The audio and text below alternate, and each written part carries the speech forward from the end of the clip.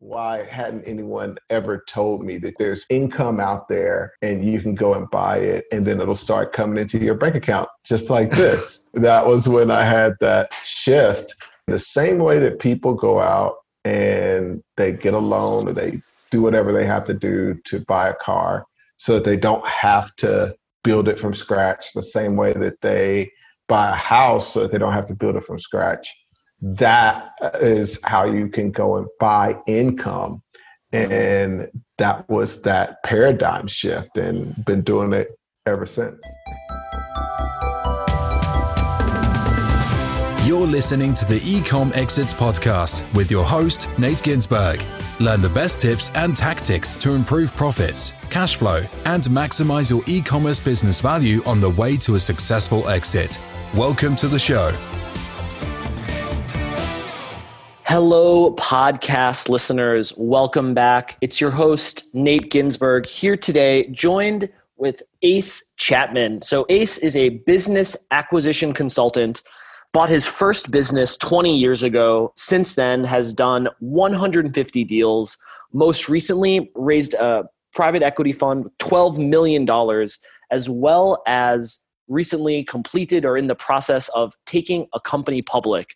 So really excited to have Ace on the show to chat about all of his experience buying and selling businesses. So Ace, thanks so much for joining us. Man, it's really cool to be here. It's always fun when I get to do a podcast with somebody I've actually known outside of a business. So, we've chatted a few times over the couple of years. But yeah, man, really excited to have you on. I think I first heard you on some podcasts, maybe years ago. Always loved what you were doing and excited to have you on to share more. And so first, could you kind of explain, you talk a lot about micro private equity. So, what is that? It's funny. I was just talking to a buddy of mine that works with family offices. Family offices, basically really wealthy families who build out 10 or more person offices to manage their money. And so he helps families set those up. And we were talking about the new fund, maybe having some families that were investing. And he was like, it's interesting. I love the micro private equity thing, but I think most people will still see this as venture capital because the companies are so young and so small, or even if they're older, they just see it under that category. So micro private equity is this interesting space that's really in between private equity and venture capital in almost every way. Risk profile is going to be a lot higher than traditional private equity, because the typical private equity deal, they're doing a large, really, really established business that they're also not looking to grow in a tremendous way. On the other end, it's going to be a lot less risky than venture capital, who's going into the deal expecting to lose 90 out of 100 deals to just go to zero and drive those last 10 to become the next Uber, Airbnb, or what have you. And then when you look at beyond just risk profile, return level, we're not looking to hit home runs like venture capital, but we sure as heck don't want the low returns of what the traditional private equity generates. So that's on just a high level view of what micro private equity is. But just kind of on the ground, it's essentially acquiring businesses that are smaller than, $5 million valuations. One thing that I've heard you said, I think on a couple of times on different podcasts or conversations that I really loved is philosophy of if you want more income, go buy it. And could you talk about that a little bit? Is it that simple?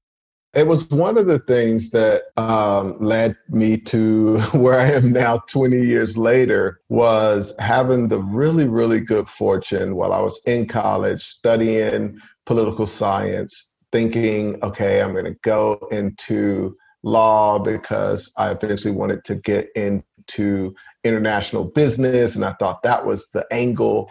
And so I'm using the stock market simulator that I ended up buying. And I remember the first time that I got a deposit into my bank account after acquiring that internet business. And it was like, whoa, Like, why has nobody ever told me this was an option? I understand not many people know that how to do it beyond just the how. In the list of everything that I've heard about, like the stock market, like real estate, like all these other things, why hadn't anyone ever told me that there's income out there and you can go and buy it and then it'll start coming into your bank account just like this? That was when I had that shift. The same way that people go out and they get a loan or they do whatever they have to do to buy a car so that they don't have to build it from scratch, the same way that they buy a house so that they don't have to build it from scratch. That is how you can go and buy income. And that was that paradigm shift, and been doing it ever since. Cool, man. So one thing on that, the first thing that kind of comes to mind for me, and I'm sure a lot of listeners, like if you buy a business, like you got to have a lot of money. Is that the case? And if not, where can you get funding to buy income? It seems like it potentially could be a chicken or the egg kind of thing. You want to buy income, but if you don't have income and don't have cash, and I know there are, ways to kind of solve this. I think the biggest thing on that is mentality. It's not even the how, because a person may not know exactly how they're going to finance the house, but they know that it happens. And so even if they're the first person in their family to buy a house, it's like, okay, like people do it, so I'm going to figure out how to do it, and then I'll just do it. And even if I have bad credit, I go to the bank and they say, oh, you can't because you got bad credit. Then I go back, I start working on that credit. And then you go back and they say, oh, you can't because your debt to income ratio isn't where it needs to be. And so then you go work on your income or savings or all these things. And it's really interesting to me, the mental block. I think it's more of a mental block that people don't even think, okay, well, let me go ask. Let me go talk to this business broker and see how I would do that. And I think that's the first step, is just getting over that mental hurdle, which sounds like it's not a huge deal, especially when it comes to creativity. You've got to want it. If you get to the point that you really do want the business, I think you figure out how to do it. What happened with me in the first deal is a great case in point. I literally knew nothing about borrowing money, nothing about buying a business, literally had no idea that buying a business was a possibility until the guy who owned the business happened to tell me he wanted to sell it. They wanted $70,000. I only had $3,000. I'm going through this right now with some people that I'm taking through the process of building a private equity fund, and we're doing that together. At every level, there's mental blocks to get over. And so all three of these guys have bought businesses before and done deals. There's a whole new set of mental blocks that you have to get over once you start thinking like a fund manager. But the first set of mental blocks is just, okay, I want this. I'm going to figure out how to get it. Fortunate for me, I just couldn't sleep. I'm like, man, I got to figure, like, how can I get this thing? I can't believe that, they were making 60,000. He only wanted 70,000. I only had 3,000. So it did, it's like, it might as well have been $1 million because, it's like the 70,000 was so far away. And so I try to put it out of my head. I'd go for a week or two, and then it just popped back like, dude, you got to figure out a way how to get this. That case I did. And a lot of people want to focus on the strategy or the mechanics. And that's what I was telling the guys in the private equity program. It's like, one of the guys like, yeah, like I love that strategy and I want to use that. And then I'm like, the strategy doesn't matter. I have never done two deals the same. And I've been involved with over 200 deals, whether it was as a consultant and investment or my personal deals. Just no two deals are going to be the same. And so my first deal was a combination of my $3,000, 50% seller financing, had an investor buddy who came in and was beneficial because he was a programmer. And then I used credit cards for the rest, which obviously I wouldn't recommend anybody do anyway. But every deal is definitely going to be different. But when you come in with, number one, the viewpoint that it's in the same way that I'm going to figure out how to pay for college, people, the average person coming out of school isn't walking out of high school with enough money to pay for college. But they just figure out how to do it. Like, I'll go get some scholarship. I'll get some financial aid. I'll get this grant. I'll work on the weekends. It's like you just figure out how to do it. And that attitude is the most important part. I think is really exciting and empowering about doing deals or looking at any ways to acquire or investing in businesses. And something that really draws me to it personally is that it's such a creative pursuit. Like you said, no two deals are the same. And the more that I learn about it and get experience myself, the more that I understand that there are no rules. As long as you're happy and the seller's happy, if you both want to get it done, there's an infinite range of ways that you can go about making that happen. Like you said, it really starts with the can-do mindset. If you think you can, you can. And if you think you can't, you're also probably right.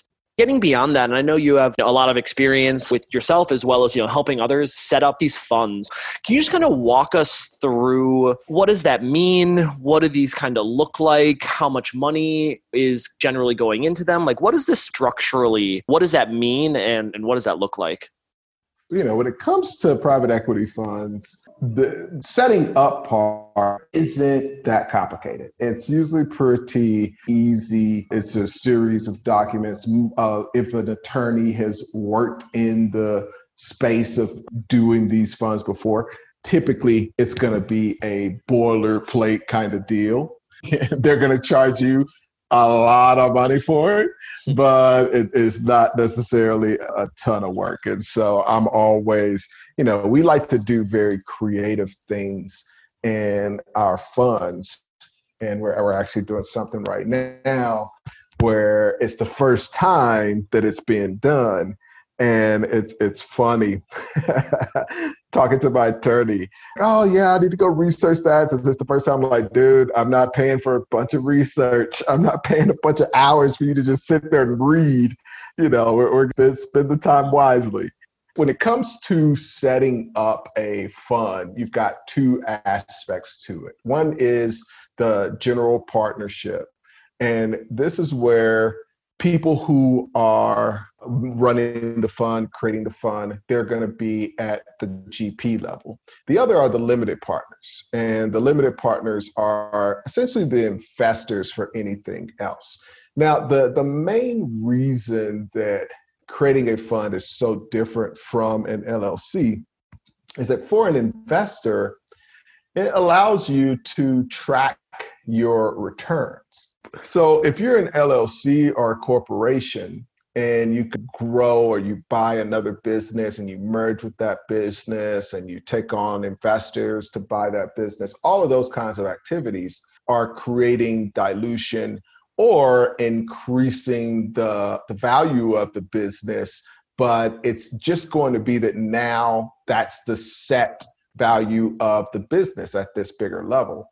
The difference in a fund is that a fund, if it's $1 million fund, or like you mentioned, my last fund, a $12 million fund, when that fund makes $2 million and is sitting in the bank, the value of the fund doesn't really change, but it's got a return of that $2 million. So that's kind of how you set it up, or what the fund looks like, but also how it operates differently than a corporation or other entity like a LLC. You as the organizer, you are the general partner, and then I'm guessing the capital partners come in, and then they're the limited partners that get that share in the return but aren't making the decisions, aren't involved in decision making. Exactly. And I'll go and find people. Basically, this is the third iteration of my business. So the first was just buying businesses. After I had that first paradigm shift that we talked about of, oh, wow, I can go buy income. Then I started to do more of those deals.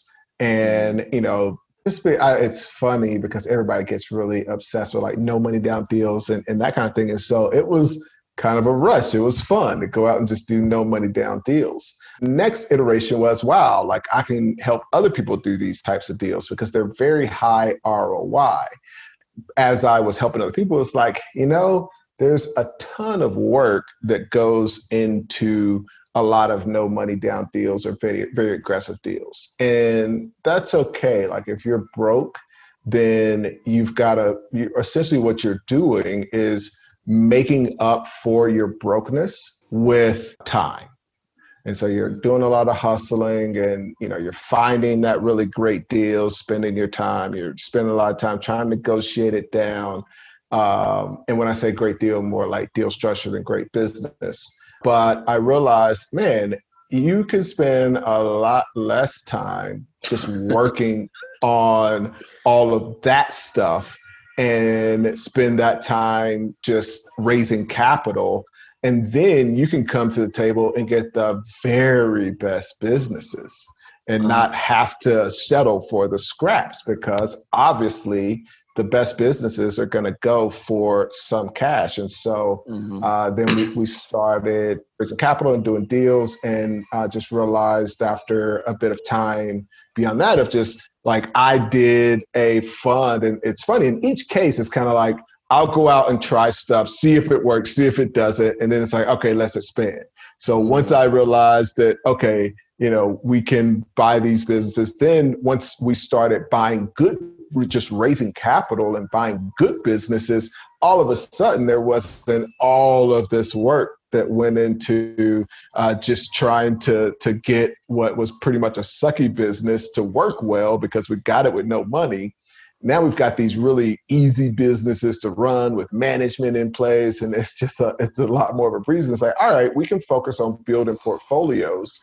Essentially came to the conclusion that a fund and that structure, there's a reason that everybody from Warren Buffett, Steve Schwarzman, just everybody who does this stuff, there's a reason that there's none of them that are just like, oh, I just went and just bought and sold businesses and became who I am. Warren Buffett, before Berkshire Hathaway, the only way he bought Berkshire Hathaway was because he had a fund that he started when he was 26. KKR, Steve Schwarzman, and the funny thing, when it comes to just the most wealthy, there's some aspect where even if it's their own business, they had private equity that they eventually sold. I started a fund, and now I work with other people to kind of create an ecosystem of funds in the micro private equity space. Before we were talking how there's infinite ways to get creative and no money down deals, and you can be scrappy if know that you can get it done. You're totally right. The flip side of that is going to be time, energy, and hassle. Like you also said, a big established, good quality running business, they're not a motivated seller. They're probably going to want somewhat of a fair value of what the business is worth, understandably. Anyone can get deals done, whatever your limitations. It's going to be a matter of a lot of time, hassle, effort, energy. Whereas if you can just come in with some money, can make the process a lot faster and easier. And so you've mentioned a couple of times, you're talking about raising this capital, mentioned some of the, I guess, most, iconic private equity, people in I guess the world today. And so where do you teach people or how do you help people to raise money for their funds? The way we do that, it's a program called Private Equity Fund Incubator.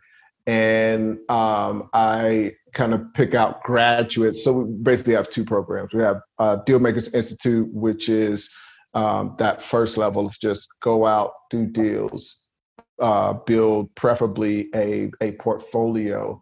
And, the times we're in right now are a great example. But, I realized a few years ago that, owning a single business is just very, very risky. It's the epitome of having all your eggs in one basket. When you're putting your time into it, when you're putting your money is tied up in it, it's very risky. And I think, now we're kind of we're in a post-COVID era where people understand that things can go wrong. And unfortunately, there are a lot of people that, number one, own businesses that were great, smart businesses, growing like crazy. Everything is perfect. And, whether it was supply chain or having things in their business go wrong, there are a lot of those that have gone to zero. The other thing that's even worse is there are a lot of people that bought, put all of their savings just months ago, or even the last year, into businesses, buying those businesses, did perfect due diligence, looked, under every nook and cranny, and made very wise decisions in that moment to buy those businesses. But again, put all their eggs in their basket, and those businesses are at zero. And so, the last 3 or 4 years, I'm really glad that we've been out of the business buying and selling industry, probably one of the only folks that have just said, hey, if you're getting in this just to buy one business, we're not going to work with you because we don't think that that's smart. We don't think that that's a good idea. And unfortunately, there have been people that took out SBA loans, put their savings into a down payment. And, it's one thing to lose all your money. It's another thing to have all your home, your car, other assets tied up in losing because of one business. And this is where that conversation of venture capital versus private equity comes in place, because we're still dealing with small businesses and these things are very risky. And so in the DMI program, we're really focused on building that portfolio. And then obviously we're doing the same thing under a private equity fund, which just adds some fuel to the fire of having that portfolio. And, it's been obviously terrible.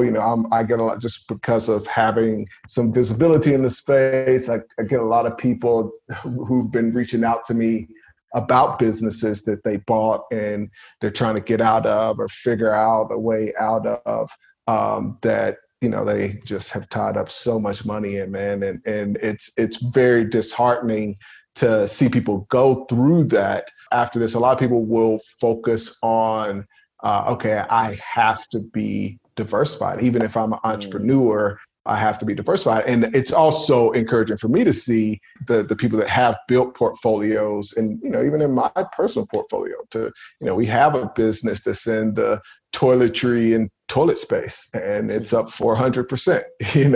We have a business to the royalty space that's killing it right now. So we have some businesses that have suffered. I have a travel business that actually does a lot of business in Asia. I also have a hotel that I'm a partner in that's here where I am in Colombia. And so, but the key to all of that is, among those 40 businesses that are in my portfolio, some are gonna do really well, some are gonna suck. But that entrepreneur, and I know a lot of times sellers are listening to this podcast. That person that is selling right now, I think that's one of the most important things that you can do. If you're that entrepreneur that has that one business that you're dependent on, now is the time to start thinking towards, okay, if you're going to exit, how do you make sure that you're well diversified? Mm-hmm. Yeah, that makes sense. And, benefits of not having your eggs in one basket, and the benefit of having a fund. And you mentioned a couple different, kind of funding options, and SBA. And, we've interviewed people on the show and familiar kind of how that process works, the pluses as well as, the disadvantages, the personal guarantees, et cetera. And, mentioned some things about family offices potentially. Like, how should somebody think about, if they're interested in doing this fund, and where are some places that people should look, or how should they kind of think about funding it? One of the things that I try to do whenever I'm thinking strategy, I want to look at, how do the wealthiest people do this? If you can start to emulate up and use the same strategies that, let's say like my goal is I want to make $1 million a year. If my goal is to make $1 million a year, but I do the exact same thing that somebody who's making $1 billion a year is doing, that's really going to help set me up for success. Now, if I want to make $1 million a year and I see somebody else who's made $1 million a year, but then there's also people that are making $50,000 a year doing that same strategy and $100,000 a year doing that same strategy. Not only does that strategy have a lot more competition, but like my upside isn't that high. So I want to be able to fail. It's like if I can do 1% of what my example is doing, then I'll still hit my goal, then I should be pretty good. So when I look at like raising capital and I'm like, all right, what billionaires are using SBA? There aren't any, you know what I mean? And unless it's Harvard stealing money from small businesses and that kind of thing, which wasn't really the case, but it was bad publicity on their part. When you look at what those guys do, it's they're raising capital from investors, even if it is loans. They're going out and they're doing that. And building that skill set, I think it's literally just a skill set. So interesting to me.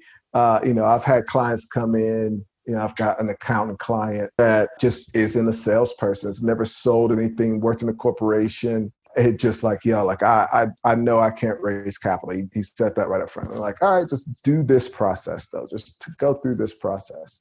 And, it's really cool. He's one of the people that's going through the private equity fund process. And he was one of the first people that I let in because, he was calling me a few months ago, just like, man, I literally have too many investors trying to invest with me. And this is in like COVID times, because now, everybody's realized this is the time to do all of this stuff, because for the first time, if entrepreneurs aren't realizing they need to be diversified, they're just closing their eyes to reality, because even the average Joe, the average investor who's not included into anything, they're able to read the signs and say, oh, like, I can't just put my money into different stocks on the stock market and think I'm diversified. Like, that's not diversification. Diversification is complete different classes of assets, but he reached out like, man, like literally having too much money, too many investors. You got to figure out what skill sets you want, because all the work that you do is the opportunity to gain a skill set. You can decide if you want your skill set to be, I know how to fill out documents very well and sign over all my assets as liens very well. I can do that really well. And it's like, all right, so how much leverage, how much scalability does that skill set give you? The ability to fill out forms and do whatever your bank tells you to do and all of that. That's not very scalable. And you compare that to the skill set of being able to go out and raise capital from individuals. That's a scalable skill. Mm-hmm. So that's how I think about that.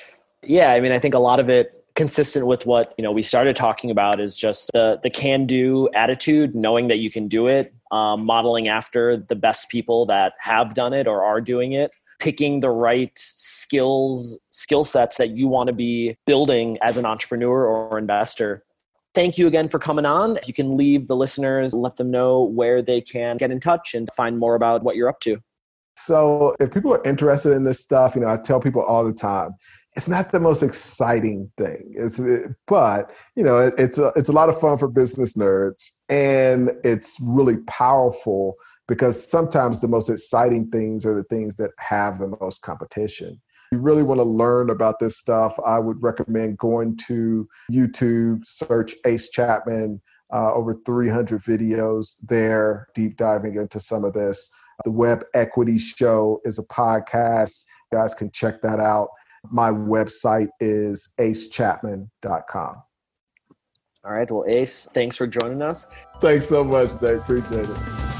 This has been the Ecom Exits podcast with Nate Ginsberg. If you're enjoying the Ecom Exits podcast, show your support by subscribing, rating, and reviewing this podcast wherever you listen to podcasts. This will help other smart entrepreneurs find us. We appreciate your support. We have a new episode every week on the Ecom Exits podcast, so catch you next time.